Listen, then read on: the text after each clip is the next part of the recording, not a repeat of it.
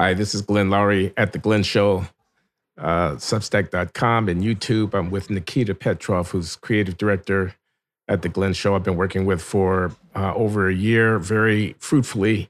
And we collaborate on producing content for The Glenn Show, of which this is one instance. Nikita is occupied with the question about collective and personal responsibility for political events and national action. He can expand on that. He wants to liken that question from the point of view of a Russian in the face of the Ukraine conflict with the similar question that a person of color, a Black person, African American, someone like myself, might pose in terms of collective responsibility for the deeds of my people, quote unquote. What do we mean by my people, and what are the entailments of being among a people when the people take actions that you might abhor or that might embarrass you, or et cetera. So anyway, that's by way of introduction to this edition of The Glenn Show. I'm happy to be talking with Nikita Petrov. I'm very grateful for you taking the time to talk to me. So in an attempt to further frame this, so I'm Russian. I've lived in Russia all my life, or almost all of my life. I was in Russia when the war started. I left about 3 weeks in, and since then, as pretty much every Russian in a similar situation that I've talked to, I've been trying to process my feelings about the situation, try to figure out whether they're actionable.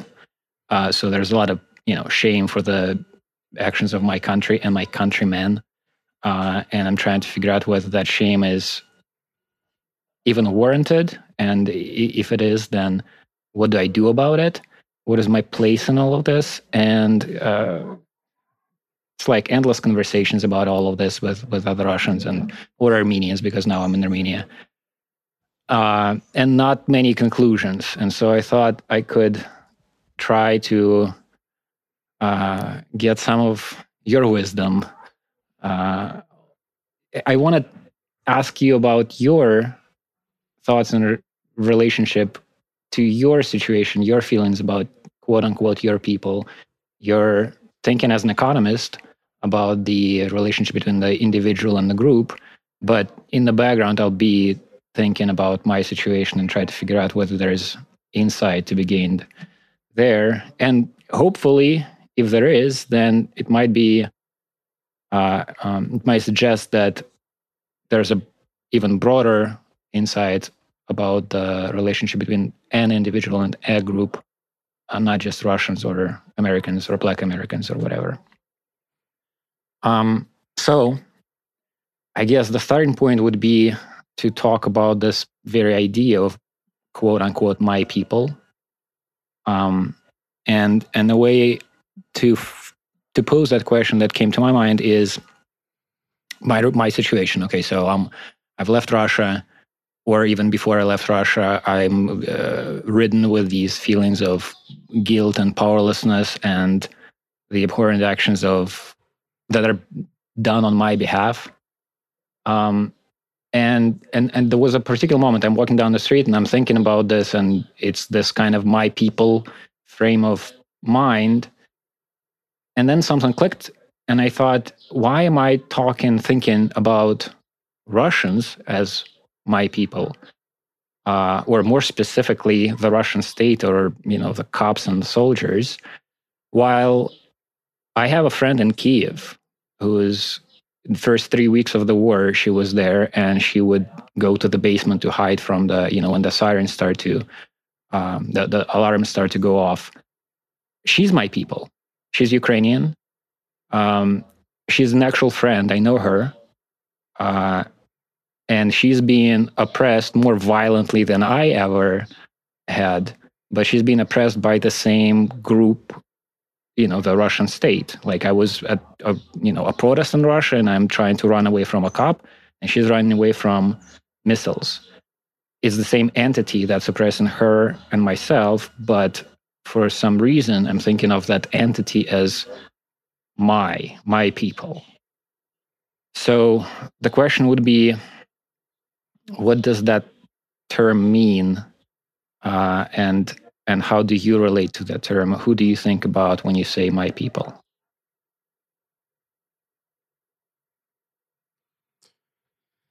Yeah.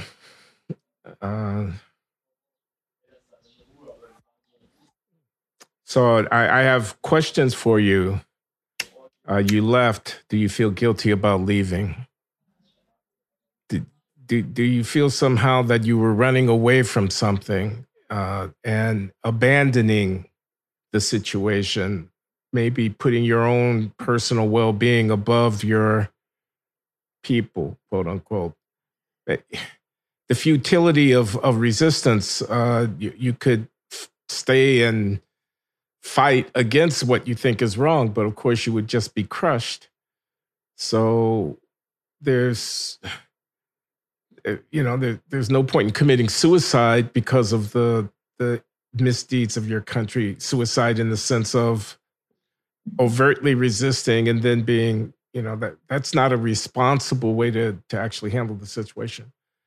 Anyway, that was a question. Do you feel guilty about leaving? There's some of that. Obviously, that's a question that's been on my mind. And the way I've been thinking about it is kind of in your words. You sometimes use the phrase, there's a cover story and a real story. And the cover story is what I've told myself, what I've told other people at times is, so I'm in Russia the first 3 weeks of the war, me and my girlfriend, fiance, and we talk amongst ourselves and we say, if we stay, we have to fight, and we don't see any way to fight what you've just laid out. And so the cover story is, if I want to help, I will stand a better chance of helping if I leave and then try to figure out what actions are available to me, which of them are effective. And that's what I told myself. And that's why I, at times, keep telling myself. But the other part of the story is fear, is practical, considerations. Like I wasn't able to get paid because of the sanctions that are imposed on Russia by the West. So there were, the way I sort of avoid, I guess, the question is, there are many different reasons for me to leave. There were many different reasons for me to leave, and I didn't have to choose which of them is the real reason, because they seem to align. Karina and I talk about Russians who've stayed, and we argue about that, because she's saying, if you are in Russia, well, you have to do something. You have to be doing something. And if you're not, then you're to blame. And I'm saying, yes, but then if I stayed, I don't know what I would be doing, because I don't see an effective way to fight this. And the ways that I can think of would just put me in danger and getting arrested and getting, in jail. That doesn't help the cause, and it also doesn't help me. So I guess there's not the answer to the guilt question. Yes, I do feel some guilt.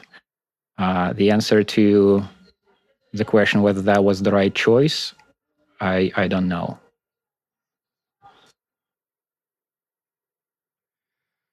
Okay. So one thing that I think is that the following is too easy. I have a friend in Kiev. She, isn't it? And that's my people. To kind of gloss over the connection and to then step up to some higher level, I think that might be a cop-out. I'm not sure it's actually addressing the problem. I mean, of course, in some sense, that's absolutely correct. She is your people, and you are not defined by your nationality or whatever, no more so than I'm defined by my race. And I could easily just say I'm a man of the world. I'm not a Black American. I'm just a person. And I'm thinking that that's too easy. It's almost self-evidently true, but it's an abstraction that doesn't actually come to grips with what's at stake. And I don't know in your case what it might be, but in my case, I think it's something about identity, culture, language, memory, shared sense of fate. Somehow, I'm a part of this thing that has historical, transgenerational, you know, the music, the words, the way they sound in my ear, my mother tongue, the narratives, the way that we explain from whence we've come, something like that. I mean, and that's real. That those connections are actually not arbitrary. They're all we've got at the end of the day. And anyway, I don't know. Does that make any sense to you? It does, yeah. My thinking on that has been that the things that you listed just now, they do stay with me, right? I speak Russian. A lot of my friends are Russian. I'm shaped by the Russian culture, et cetera, et cetera. And they will stay with me wherever I go, so I can retain that identity wherever I live and whatever I do. Even just my work, I write and draw, and for somebody like reading my newsletter, it would be this Russians guy newsletter. For reasons, you can see threads of sort of cultural inheritance in it. But the other part here is there's this project of Russia as a country, a nation, and a state. And if I don't play my part in making that a better project, then yeah, it is a cop-out, right? It's like there's a load that was put on not just my shoulder, just like, you're born into a situation and you carry the weight of what the situation is. And then if you drop that load and not try to improve it, then it's not going to improve. And that's probably part of the reason the situation I was born in was not that great, because there were people before me who could have done better. And if every generation shies away from that responsibility and lets the more destructive or oppressive forces within their society to take charge and control, then this is never going to improve. And that's pretty hopeless. And I don't want to do that. But then I said, if I stay in Russia, I don't know how I fight. Well, now I've left and I'm still facing this question. So what do I do now? What is my responsibility now? And I'm trying to find an answer, but I haven't yet.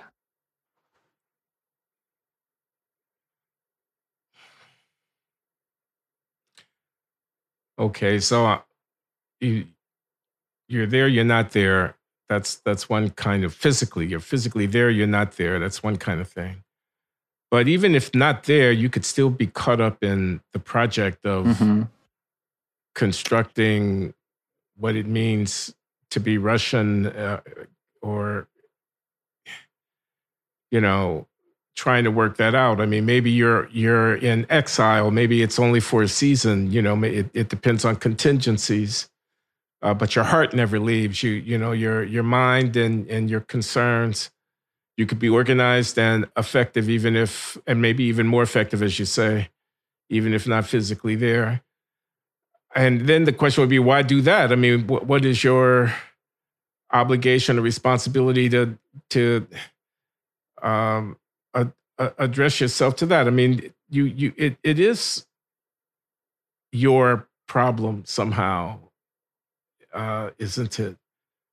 In a way that it's not my problem. Yes, though that's another question, and it may get a little too abstract. But is it not everybody's problem?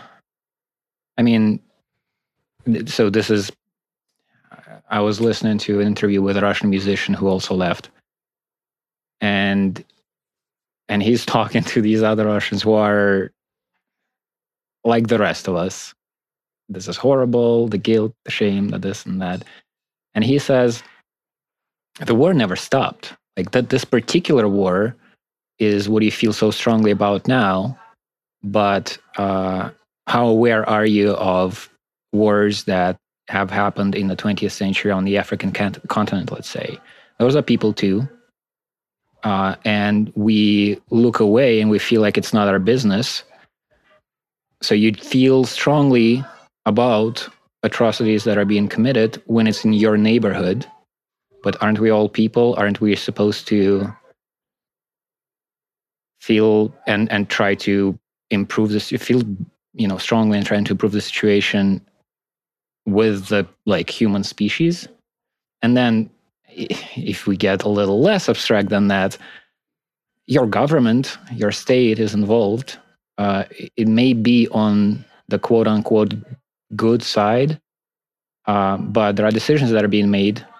Those decisions are going to have consequences. Being on a good side or feeling like you're on the right side doesn't necessarily mean that your actions are going to be beneficial. So you, as an American voter, an American citizen, how do you feel about the actions of your country, and more importantly, your role in those actions? Do you have agency there? Okay, we're talking about Russia and Ukraine, but we could be talking about the United States and the various globally relevant entanglements and involvements that the United States has had. And there's, of course, a vast critical literature and corpus of reflection and journalism and art and politics puts the United States in a very different light than would the flag-waving, patriotic American who endorses what our government is doing for all these abstract things like freedom and democracy and so on, when in fact it could be and probably is and has been something much darker than that, for greed, for ideological, distorted and, kind of really evil, I mean, yeah. And you think about the power, I mean, the trillions of dollars invested in armament and the institutional depth of the military, massive industrial, selling arms to the Saudis for billions and hundreds of billions of dollars. And, I don't know, could go on like this for a long time, couldn't we? I mean, Vietnam and Latin America, the reaction to the Cuban, entailment with apartheid and support for the status quo. And even... Not to mention Israel and Palestine. And even you... We didn't talk about even that. Ukraine. Don't say that you heard me say it. I didn't say it. So anyway, I'm sorry, I'm rambling because the question of what is my responsibility hits me now in a way that, because you ask it of yourself vis-a-vis Russia, and I haven't really been asking it of myself vis-a-vis the United States. And moreover, I've been writing essays like The Case for Black Patriotism. I've been waving the flag over here myself to a certain degree. I went to that National Conservatism Conference in Orlando, Florida, and gave an address to a wild reception of applause and accolade. So I'm flirting with, more than flirting with, this is not about me, this is about you actually, but I'm just noticing that I'm flirting with all these forces, and then the issue of responsibility. If I say something defensive in the defense of Trump, for example. I mean, I have a friend, thanks for indulging me, Nikita, who is a dear friend I've known for, 40 years practically. And he's a dyed-in-the-wool. He was an Obama. He's a dyed-in-the-wool, never Trump kind of guy and whatnot. And he confronted me recently to say, why are you not, like fighting? The country is in the half the country, the party of the right is in the hands of a madman, kind of, destructive force, whatever. What's my responsibility, So I didn't answer any questions. I'm just saying, it seems like I would have to have some responsibility for what happens in my name, quote unquote, and what happens on behalf of historical forces that I am identifying with, that I'm affiliating myself with. Don't I have responsibility for what they do? At the end of the day, I have to somehow reckon with it and say that, notwithstanding the bad, the good outweighs the bad somehow. I'd have to be, or I'm working to make right whatever it is that's wrong. And maybe one would reach a point where you just dissociate yourself from it. It's not my country anymore.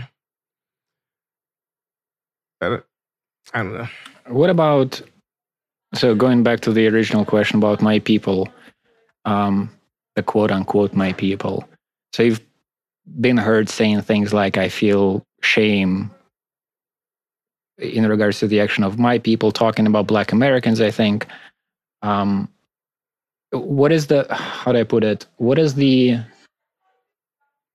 How do you break it up? Black Americans and Americans generally, do you feel stronger about the prevalent attitudes or behavior within the Black American community than America at large?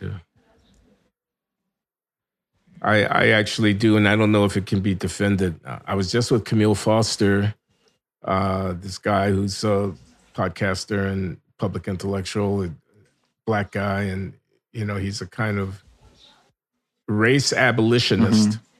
Where he's Black, but he why are you calling me Black? I mean, I refuse to accept your categorizations of me, kind of posture. And from that point of view, feeling any embarrassment or the opposite of it, any pride in the accomplishments or embarrassments at the failures would be irrational based on the fact that you're Black and the other people are Black. It's an arbitrary way of classifying people. It's not the essence of a person. Why would it be the basis of collective, of shared experience? Now, I feel pride when my son achieves an honor.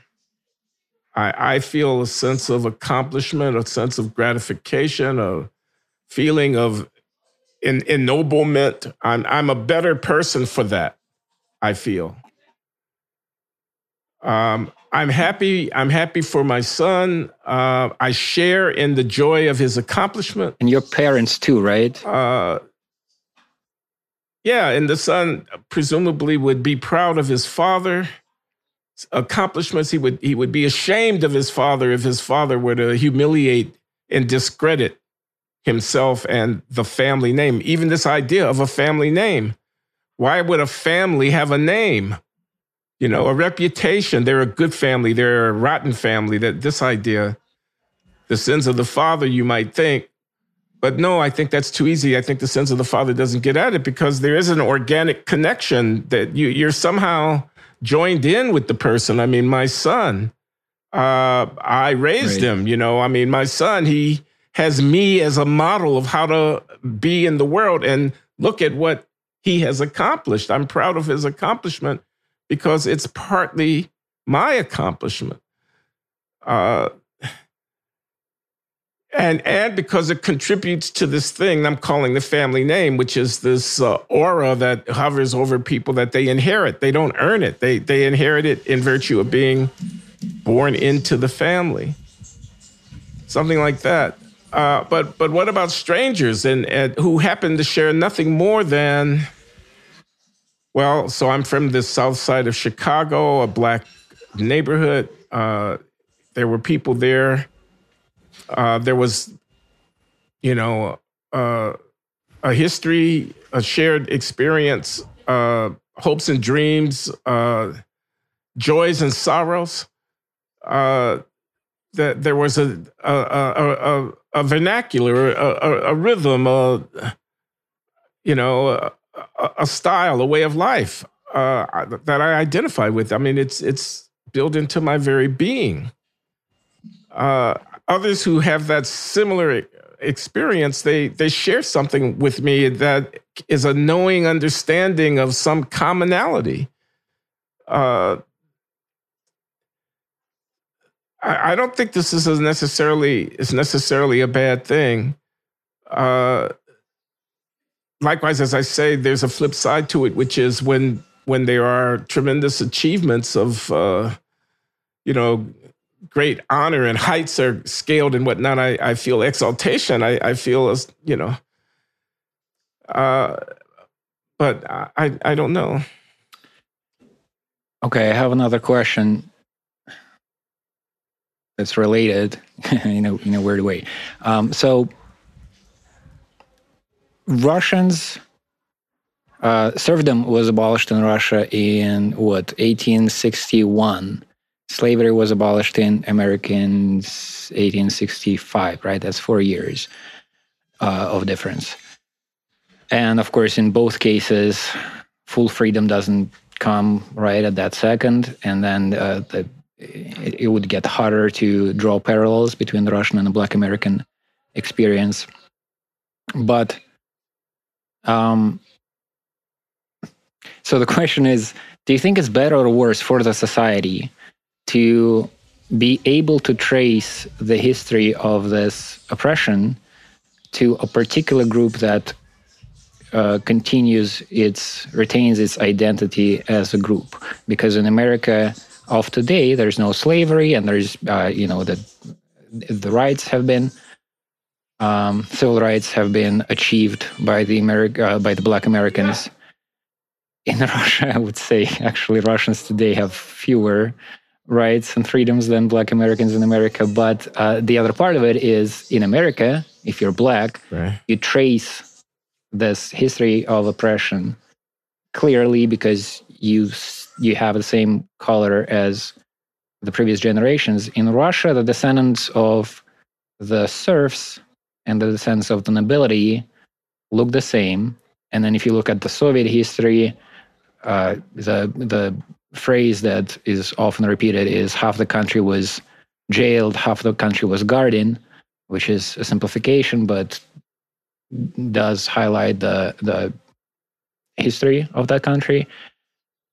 And usually, if you look closely to the history of any family, you'll find people on both sides. So somebody was in Cheka, somebody was shot by the Cheka. Is it better or worse for society to have these lines drawn more clearly? I think it's clearly worse. I guess I'd have to try to defend that position, but I think it's worse, and it's worse perhaps even also for the groups and peoples in question to see themselves in that way, to continue to build and reproduce a sense of identity around the fact of this violation or oppression, victimization.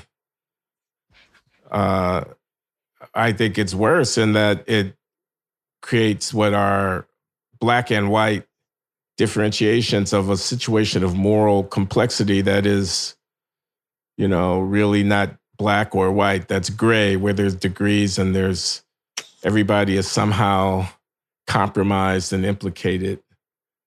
And yet you try to I mean, in the case of slavery, of course, there's the fact that the whole slave trade was built on the foundation of internal to Africa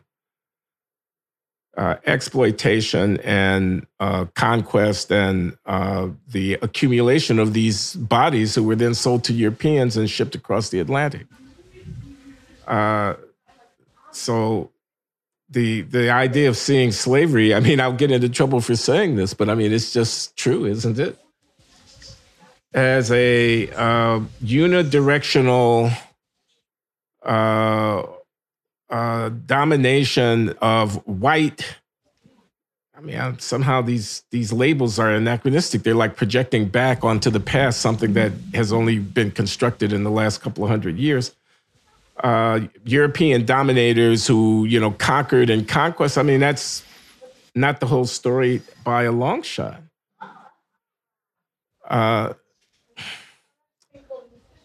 I don't know. So I think it's bad. I think it's I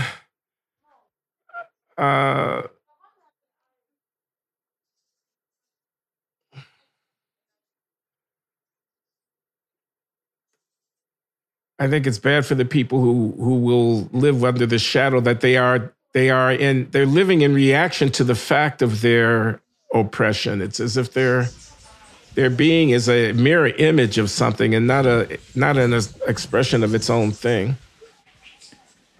What about? So I'm thinking about Russia. If it was the case that, like, let's say people who were engaged in any way with the KGB had marks on their faces, it may have been easier for the rest of us to form an identity separate from them and then to use that identity to fight against them. So people like the serfs, the descendants of the serfs in Russia, or the descendants of people who were, whatever, put in the gulag, could join together and say, we're going to fight on behalf of our ancestors as well as on our own against this group of... I see. Right? So there might be some degree of empowerment to share in this identity with oppressed forefathers.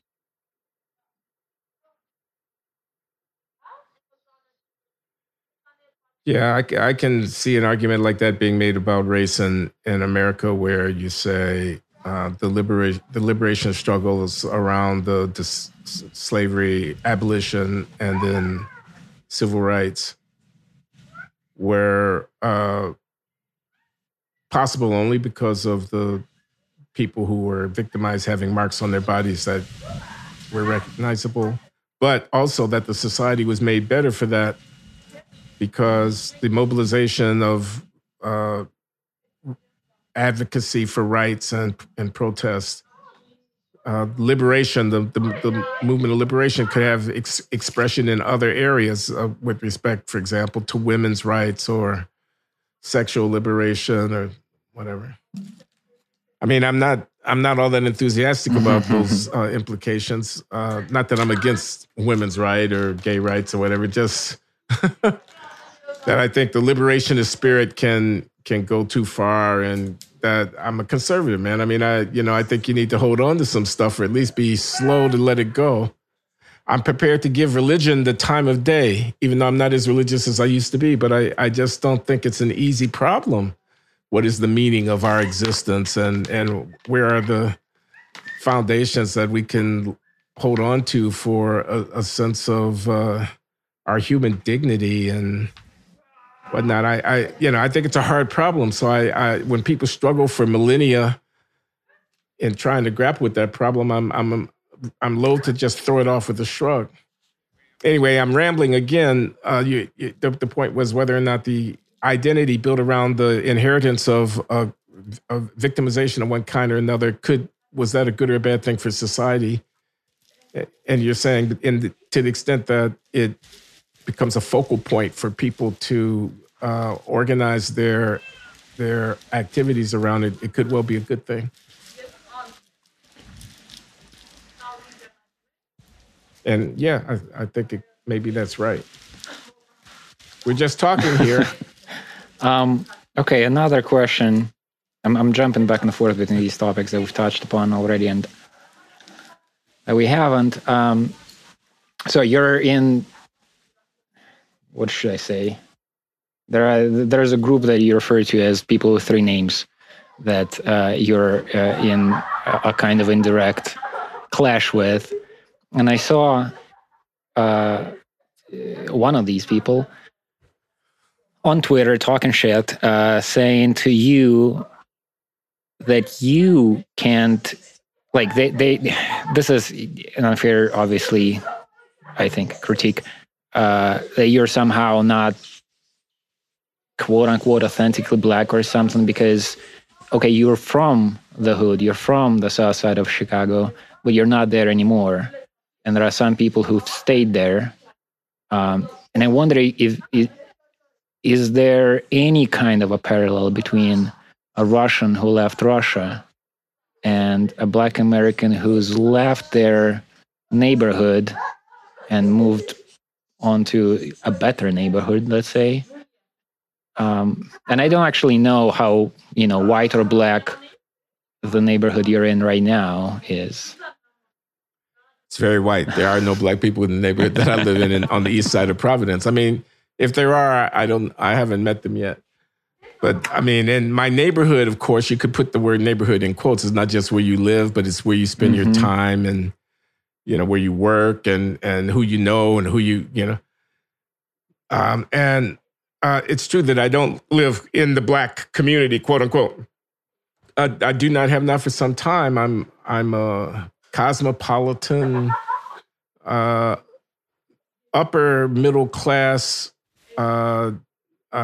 elite academic. I mean, we just got back from England and France, and we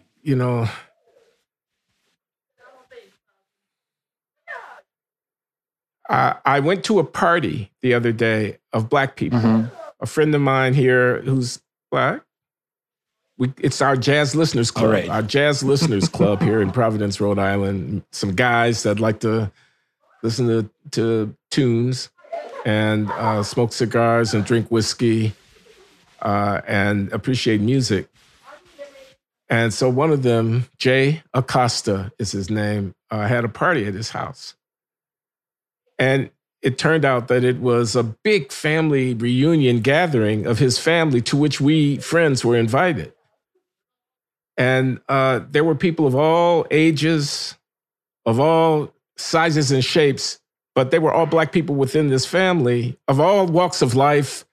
There was an old guy who was fascinated by the fact that I had been in France, and he wanted to ask me all these different kind of questions about what it was like abroad. I mean, this guy was like in his 80s, and I don't think he had ever been in Europe, and he was very curious and whatnot.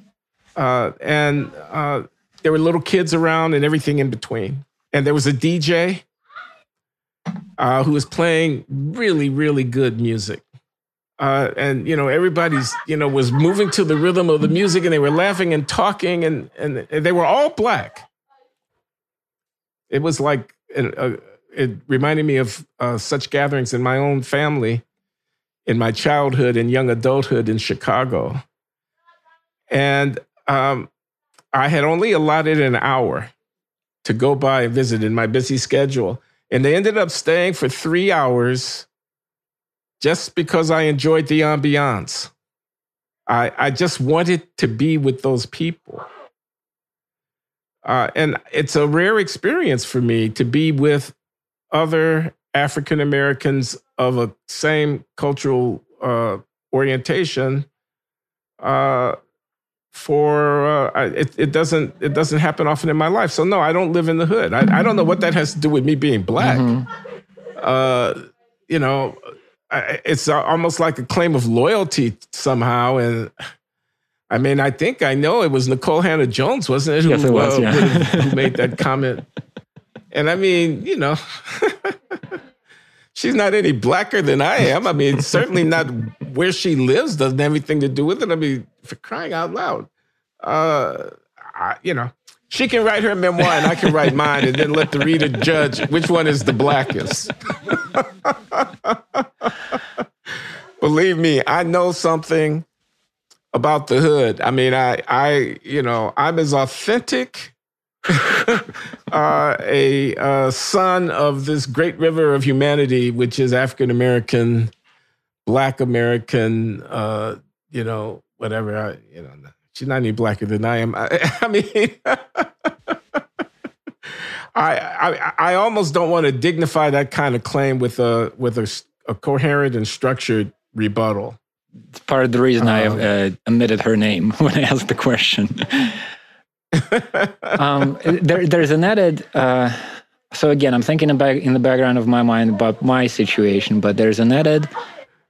How do I phrase it? Layer of your connection to your Black community, which is, regardless of where you live, you keep talking about the issues that are facing the Black community.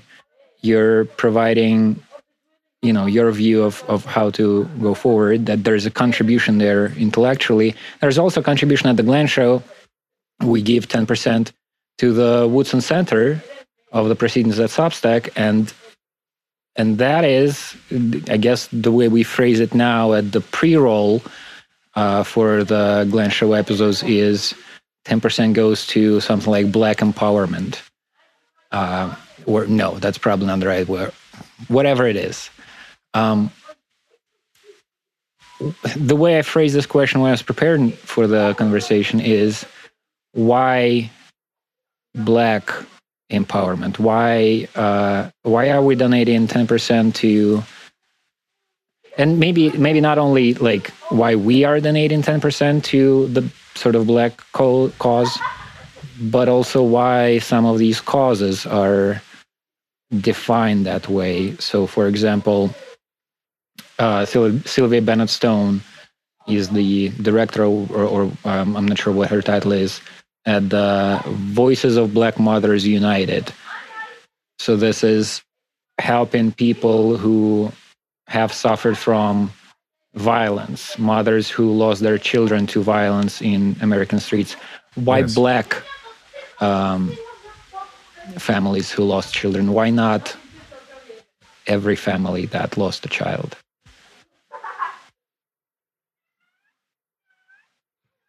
And I'm sure she would say, yes, we do mean every family in the fullness of time. We start with a focus on Black families because that's where we are. And this is a phenomenon, the loss of children to gun violence, and is especially prominent amongst African Americans, amongst Blacks. I should be clear. I mean, I do mean Blacks. I don't mean African Americans, but we could go into the linguistics. But in any case, I think she'd say, we welcome, and then she would point to things that they're doing, like joining with mothers who've lost children to suicide in a wealthy white suburb where there's high competition amongst the kids for academic achievement, and they feel like they're under pressure.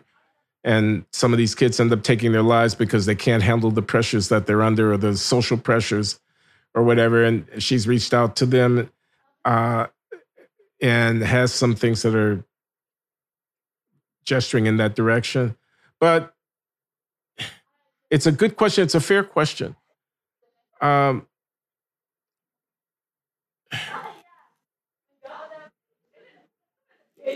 So this kind of collective action organized around ethnicity, I mean, it could be Jewish, it could be Irish, it could be Catholic, it could be,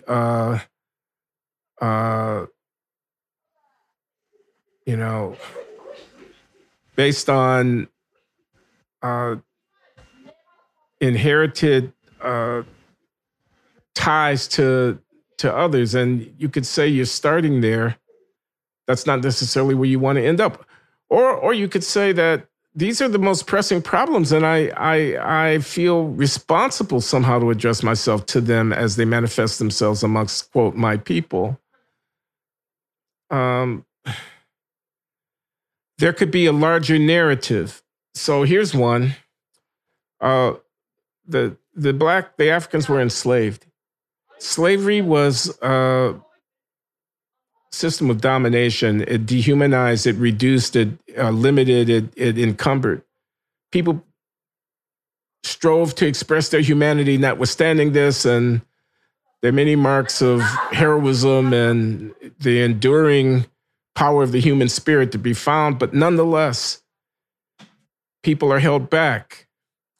So here goes this narrative. This is the story that justifies the fealty to some kind of blackness. So slavery ends. It ends with the emancipation of people, but the people are not, they're not relieved of all of the burdens and deficits and encumbrances that attended the fact of their enslavement simply by having been declared free.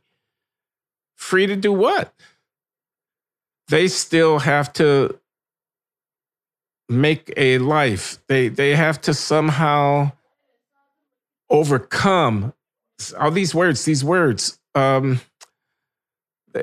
have something to prove. Do they have something to prove? If the system of their domination was ideologically supported by a belief in their inferiority, do they need to address themselves to the question of their own non-inferiority? Do they have anything to prove? Should they care at all about how they're perceived by others? Should their self-perception in any way acknowledge the fact of their diminishment because of the oppression, et cetera? So this is the way I'm thinking about the journey, the saga of Black people in America. I'm thinking about us as being a part of this multi-generational process of moving from slavery to freedom. This is a cliche in a way, but moving into a position of equality within the society. Again, I know that people will object. They would say, why would you even problematize the question of their equality? Of course, they are by definition equal, they would say. And I would say, no. I mean, at some level, of course, they're equally worthy as human beings, of course. But I would say, no. I would say, and this goes to your question, am I feeling a sense of shame or whatever about failures, about the violence and the crime, about the unwed mothers and single-parented children and abandoned children, about the educational failures and the need for all kinds of remedial, supports in order to achieve inclusion and et cetera. I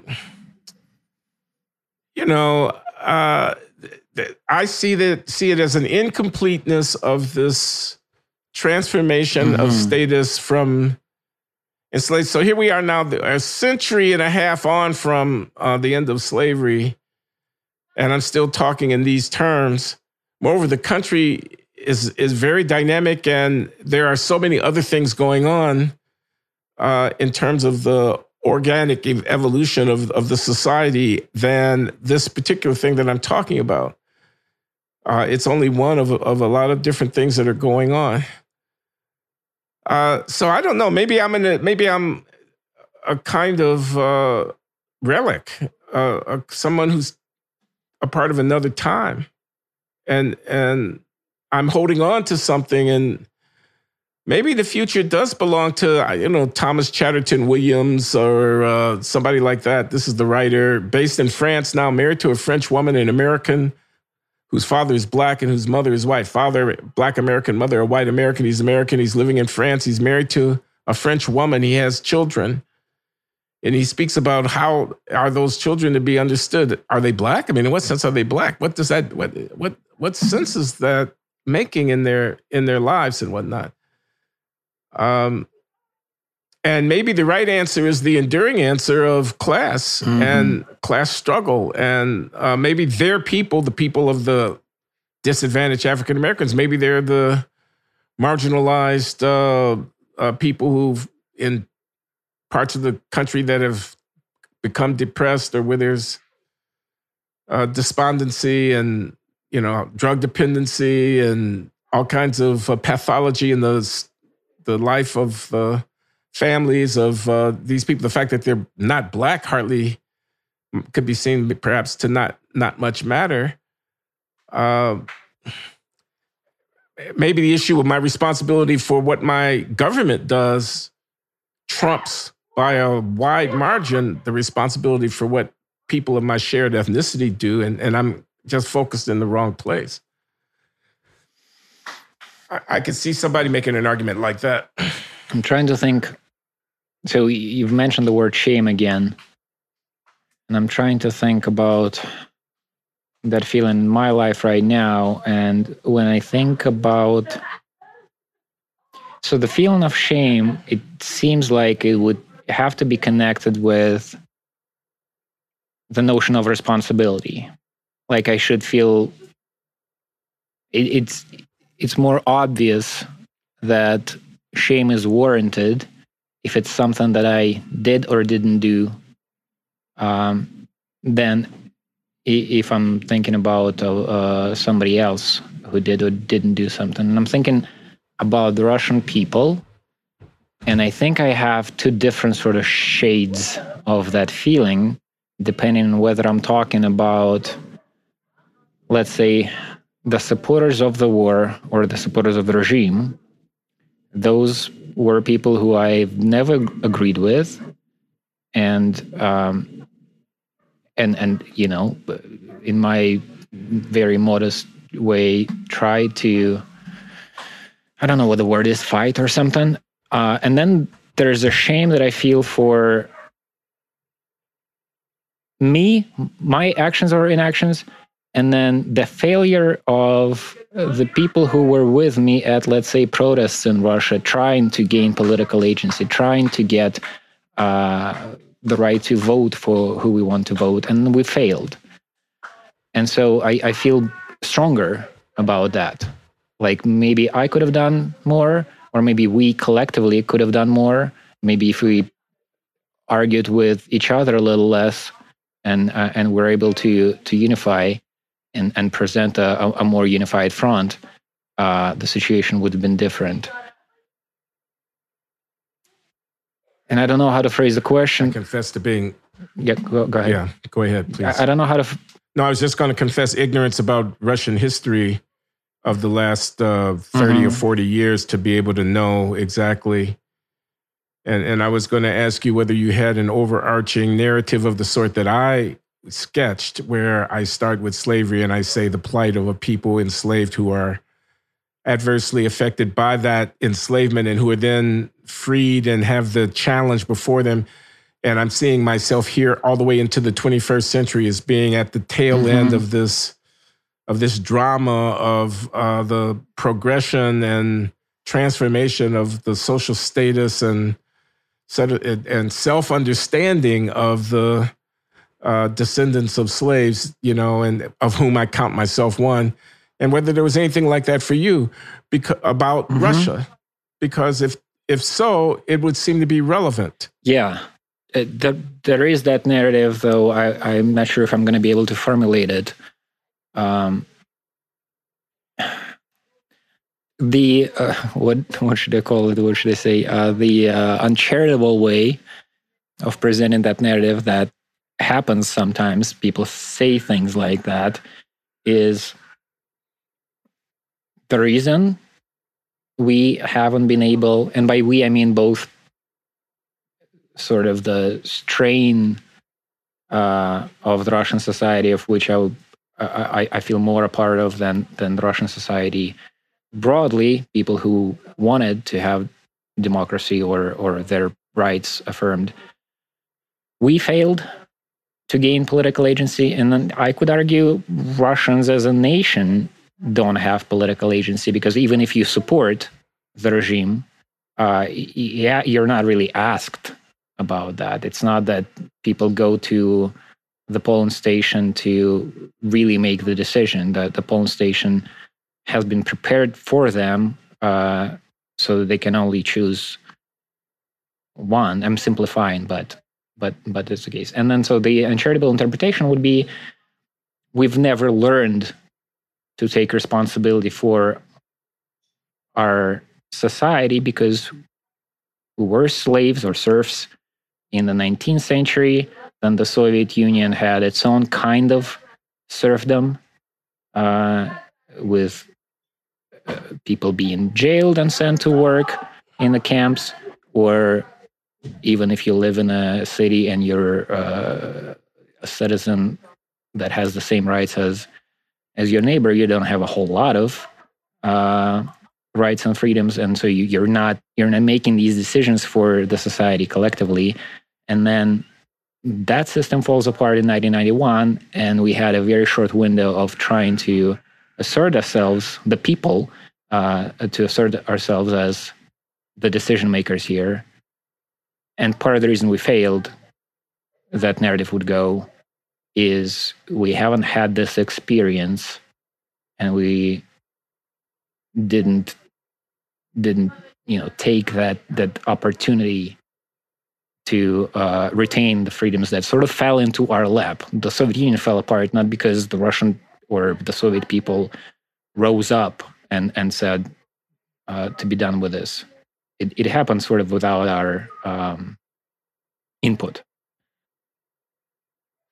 And so then what? Then the question is, how do you go from this position of submission to one where you actually take charge?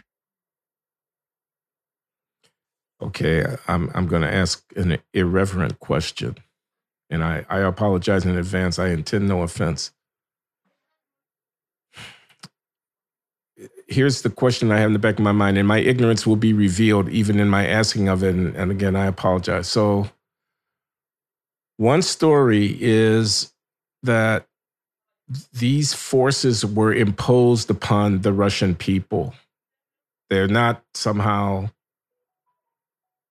they're distinct from, there's the pre-revolutionary, pre-1917 order, feudalistic and whatever. There's the domination of the post-revolutionary government, the Soviet Union, and its anti-democratic, authoritarian, autocratic. There's the collapse of the Soviet Union, and it's a moment, and the moment passes, and we have what we have now that has emerged. There's I read some of those novels that you sent over to me. There's all the corruption, all the deadening of the soul, all of the decadence and the meaninglessness and it's like they're underneath. There's the heartbeat of the Russian people. There's the soul. There's the beauty. There's the, and it can't get out. It's being repressed. So that's one story. But a reaction to that story could be, that's way, way, way too simple. That's romantic. I don't know if the demos governed in Russia, that it would be all flowers on the streets and all the tanks would be retired and there'd be no repression, there'd be no ethnic, there'd be no hatreds, there'd be no nationalist fervor. I don't know that. I don't know that the soul of the Russian people is pure and that purity has only been repressed by one or another external force. I don't know that at all. I know little about the soul of the Russian people, but why should I believe that it's pure? And again, I mean no disrespect. Yeah. I guess the way I feel about it is I would like to discover what the Russian soul would look like, expressed in a state that actually, that there's like this connection, this sort of decision-making power on the part of the Russian people. There's another angle to approach from, which is the phrase that comes to mind. This is Davlatov, a writer, Soviet writer who then immigrated to the United States, and I think died there. And he, in one of his columns, I think, for a newspaper, like an immigrant newspaper in the U.S., said, and this would be in the 80s probably, he said, we keep talking, keep saying all these, criticizing Comrade Stalin, and for right reasons, but I still want to ask the question, who wrote all of these reports that ended up, acting on those reports, the state sent people to the camps? Isn't there responsibility to be taken there on the part of the people? The state afforded you the opportunity to send your neighbor to the camp. You've used that opportunity. Yeah. So yeah, I don't have an answer to that, except that I would like to see what happens if Russian people have agency, political agency. Because as of now, I don't know if I think we don't. Even with this war, there are a lot of supporters of this war in Russia, but they were still not making a decision. Is it worthwhile to distinguish between responsibility at the level of how you live your life on a day-to-day basis versus some kind of political or collective responsibility? I mean, I think we Americans are responsible for what our government does ultimately. But I may not be able, and you may not be able to affect what our governments do. But we still have to live on a day-to-day basis. I mean, for example, isn't there a baseline responsibility to stay in touch with the truth? To simply not be seduced or whatever by all of the noise and to actually hold on to reality. That's Solzhenitsyn. With all the propaganda and... That's Solzhenitsyn. He had this tagline, live not by the lies. That's where you start. Okay, so that's good company. I think. I mean, but that's an example of the kind of intellectual response. To not have your soul destroyed by the lies and all of that. And I wonder if the possibility of resistance, if it isn't important, not only for its consequences, you resisted and therefore you changed the course of history, but for its existential benefits of its again, expressive way of living. I fought. I didn't just let it happen. I somehow fought. So I don't know. I mean, these are just thoughts I'm having. You say shame. Well, I think the shame will partly come from not living in a way that you can find to be dignified in the face of the situation that confronts you.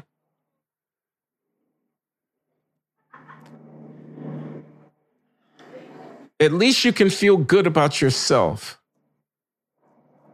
You have an account of the tens of thousands of hours or hundreds of thousands that you spend on the planet, and you can kind of, takes a little bit of comfort in that.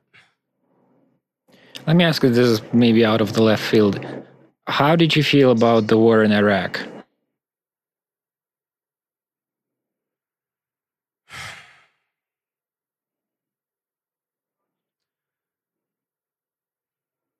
So I was appalled by the war in Iraq. I was appalled by it.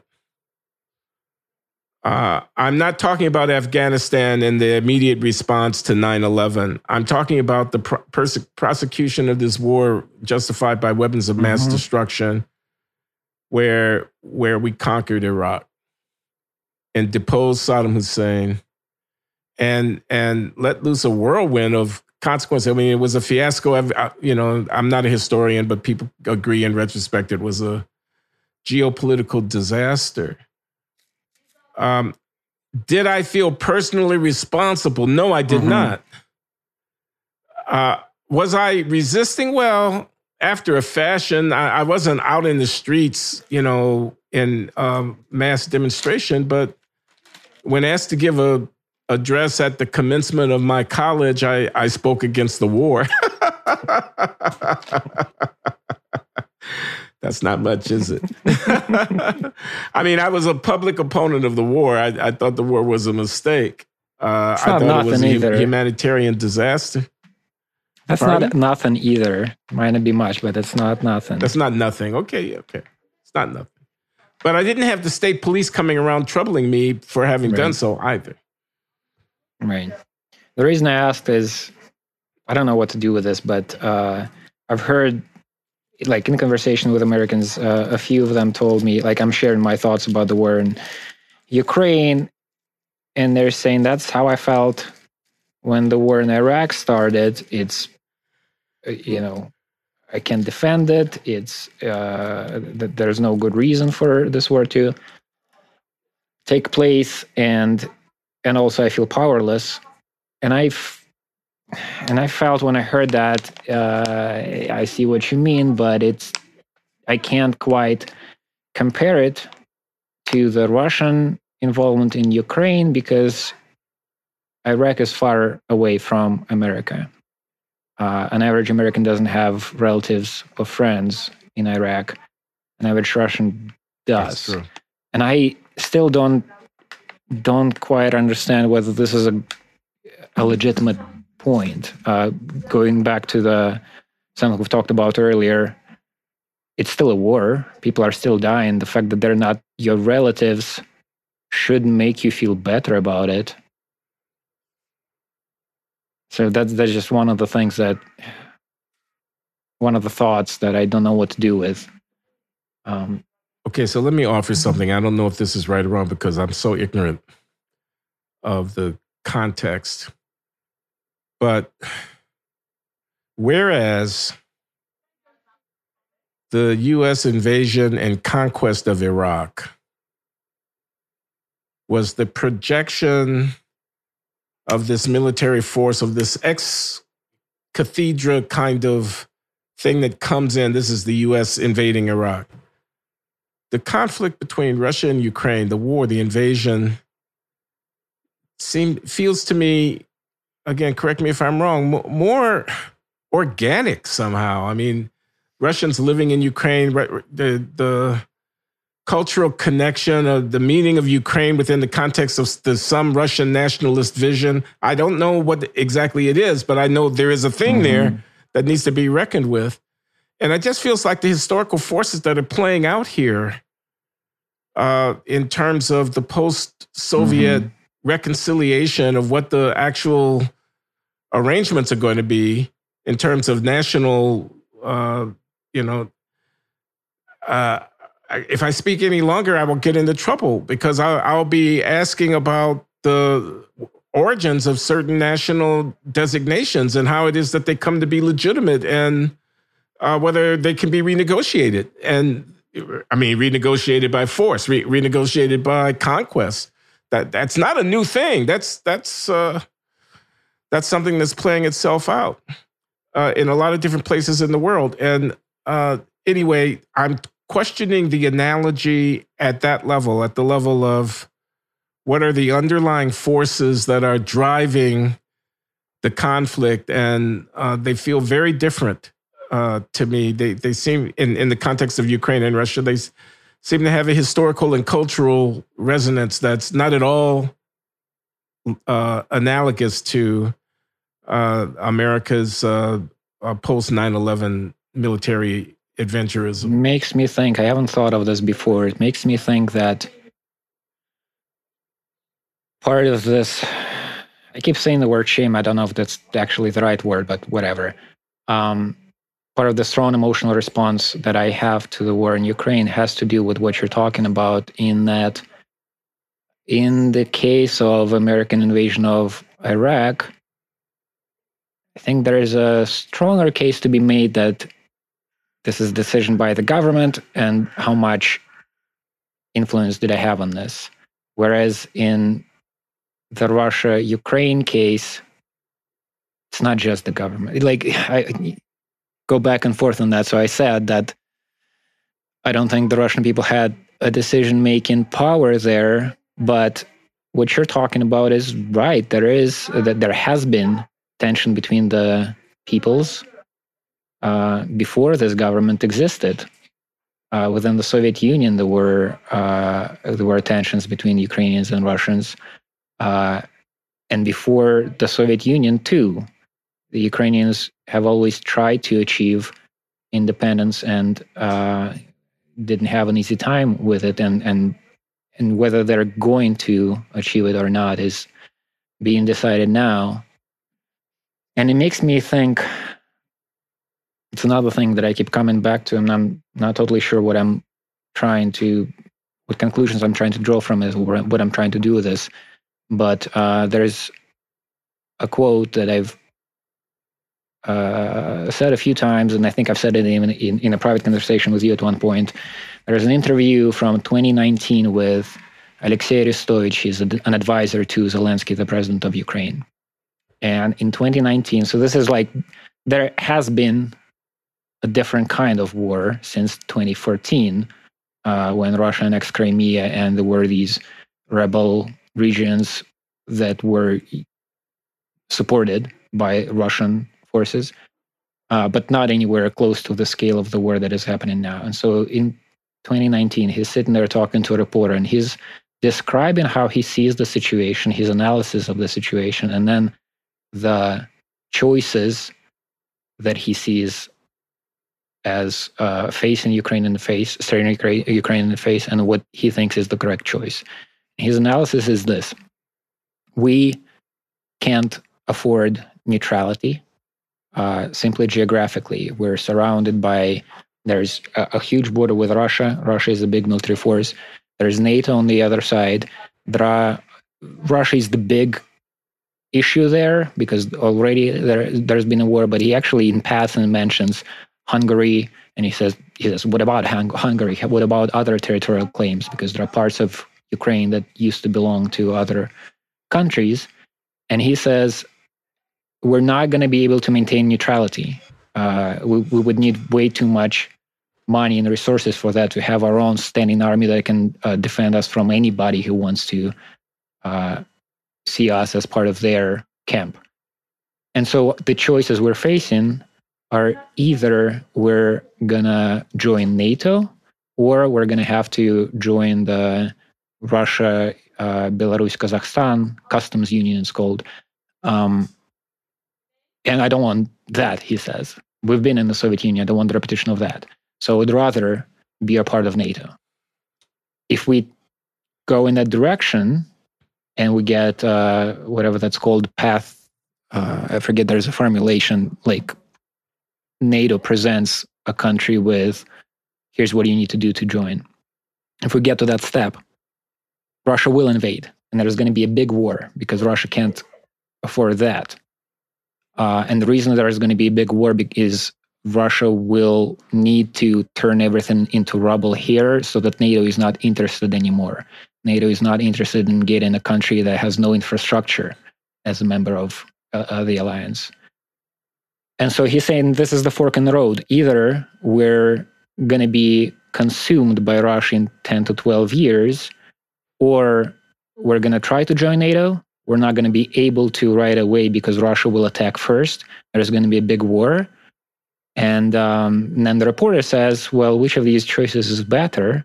And he says a big war with Russia, a victory in that war, and NATO membership as a result of that victory. And I think the reason I keep coming back to that exchange is his not, like his choices there. I don't know if his analysis is correct or not, but the way he lays it out is our choices are constricted by our situation, geographic situation, but we do have a choice. And then he argues for a particular choice. So he's not playing the victim there. He is saying we have to make a choice and he argues for one of them, and it's I guess in his view, the least bad option.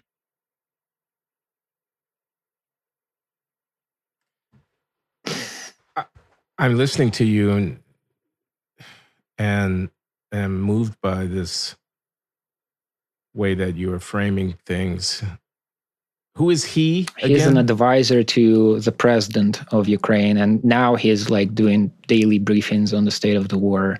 I guess playing a kind of military advisor. It makes me ask the question, what choice do we have? And here and now I'm talking about the United States. What choice do I have? And I'm now talking about Glenn Loury. What's happening over there to me as a human being and as an American? And when you put it in terms of the Ukrainian reckoning about the constellation of historical forces and where that leaves the Ukrainian nationalist a fork in the road choices to make, I'm asking myself, why do I care about how those choices are made? What is it? Is there a correct somehow? I don't trust the invocation of freedom here.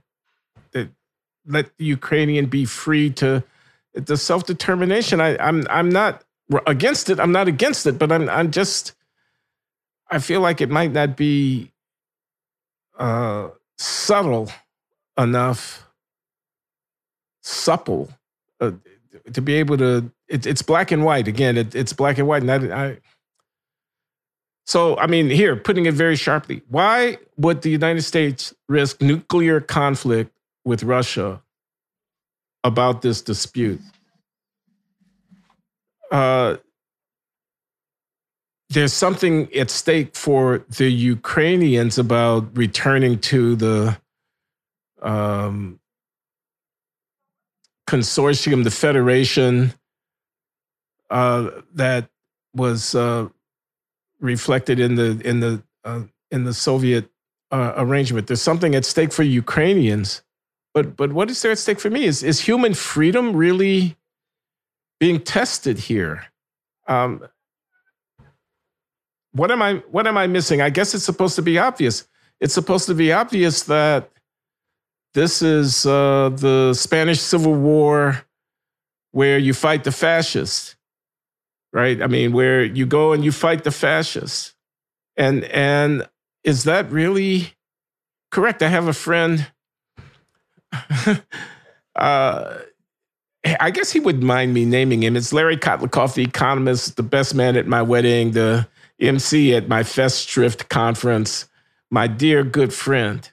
He's an economist. He's very prominent, writes books, has a column at Forbes magazine, and has a company, does personal financial planning, advising, and he's a force of nature. And he's Jewish, and he descends some of his family from Ukrainian Jews.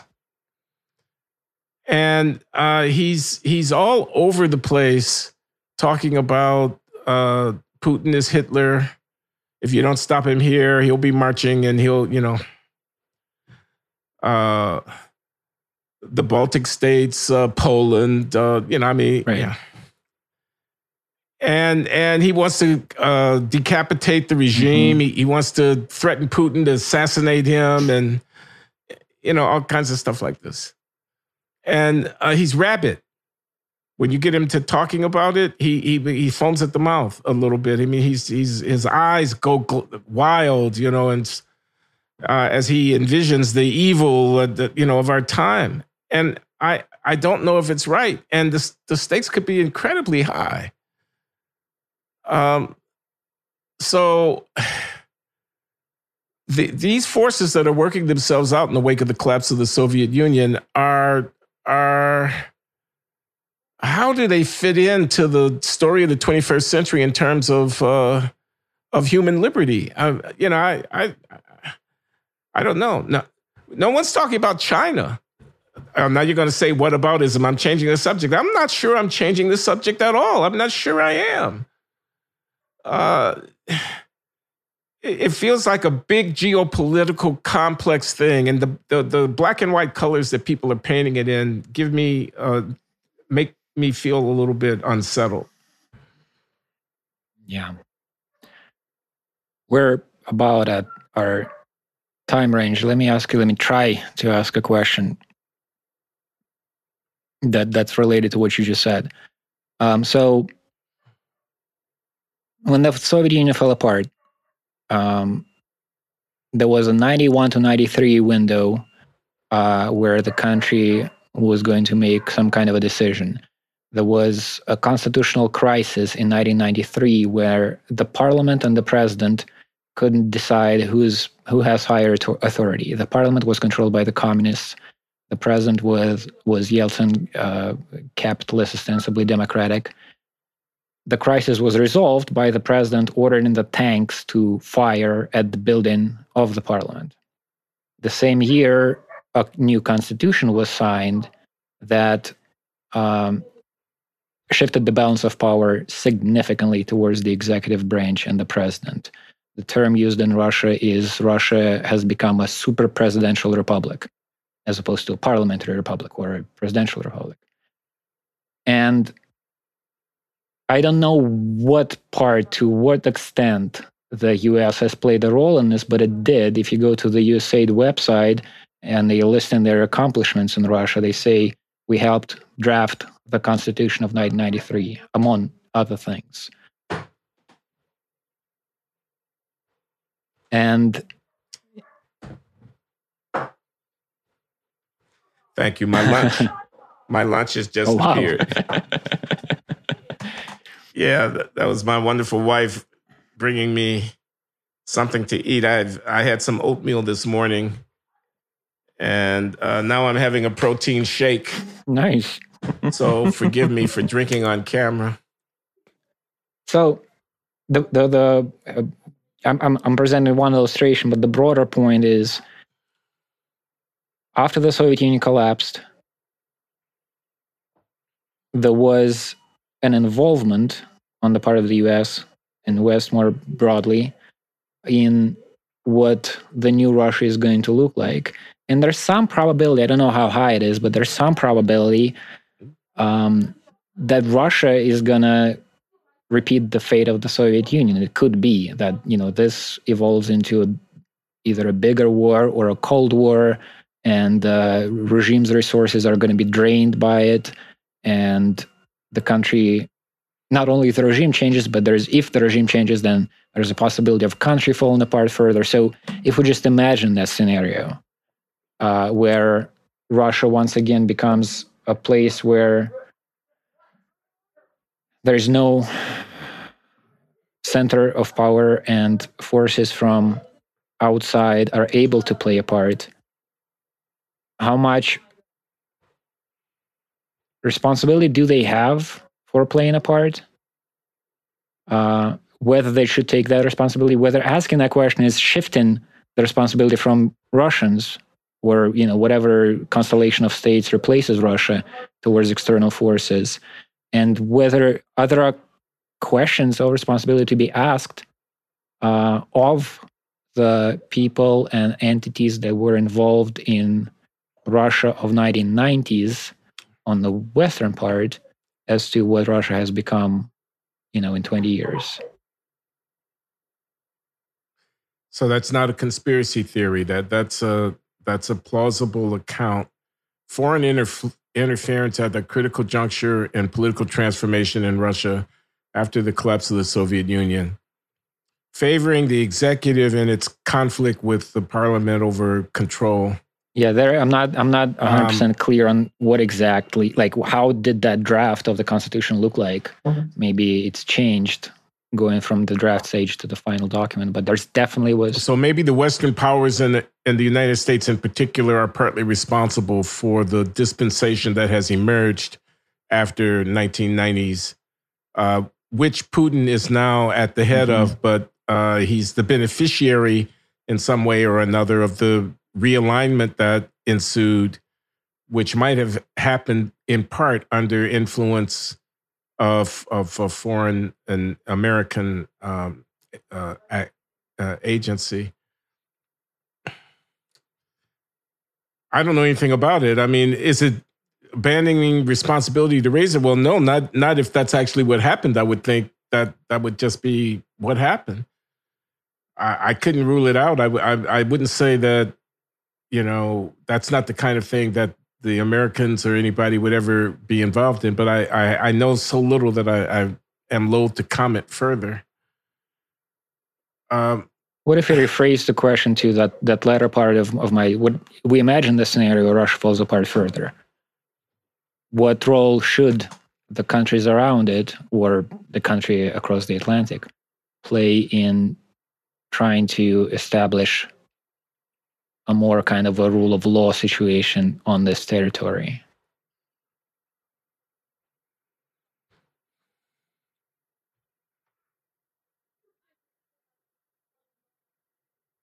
I'm not sure what you're asking. Is there not some collective responsibility at the international level for the developments internal to Russia that have led to the conflict with Ukraine? Is that the question? Could be part of the question, but the question I'm asking is, what happens after? Is there, so like when the Allies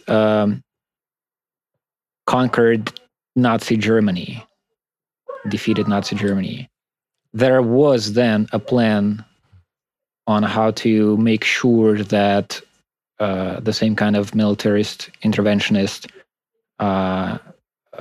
sensibility does not get reestablished in Germany. Is there a responsibility on the part of the victor in that kind of a situation? Oh yeah. Okay, I'm not a foreign policy person here, but I want to say yes to that. And it reminds me of what I think wise voices in American political international affairs discussion. I'm thinking of Henry Kissinger. I'm thinking of John Mearsheimer. Kissinger, of course, is very famous. Mearsheimer less so, but he's a noted American scholar of international affairs, foreign policy realist of one kind or another. I'm thinking of this guy, Stephen Kotkin at Princeton, the historian whom I heard talking about these matters. He sounded very wise as well. So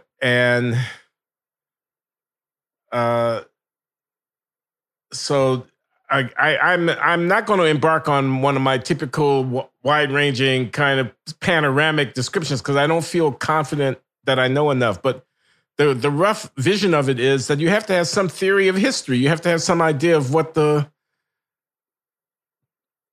transformation of forces and alignments of power look like, and how do you avoid conflict? And the victor who sows the seeds for conflict in the future by not being wise or magnanimous, by pressing his advantage of the moment and creating circumstances that are not stable and that are rife for, whatever.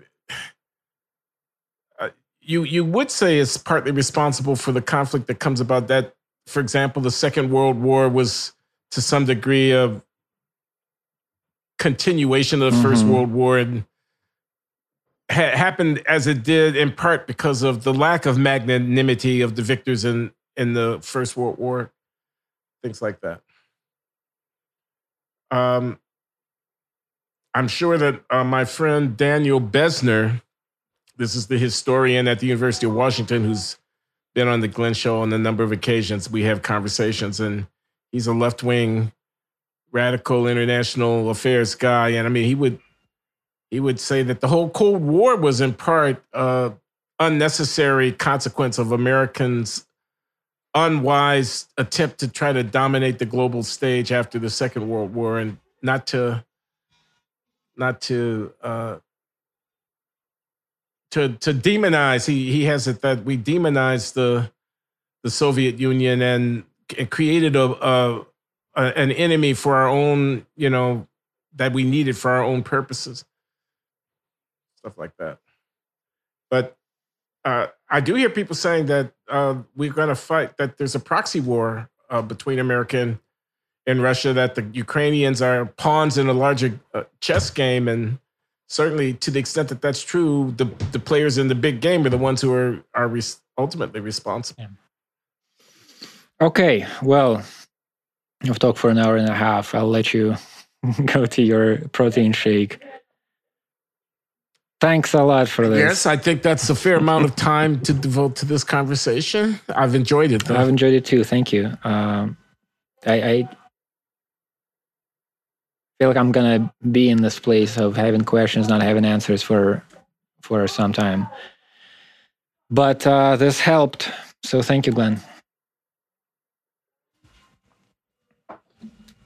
Okay, well, I learned something from the conversation, and I'm gonna terminate now.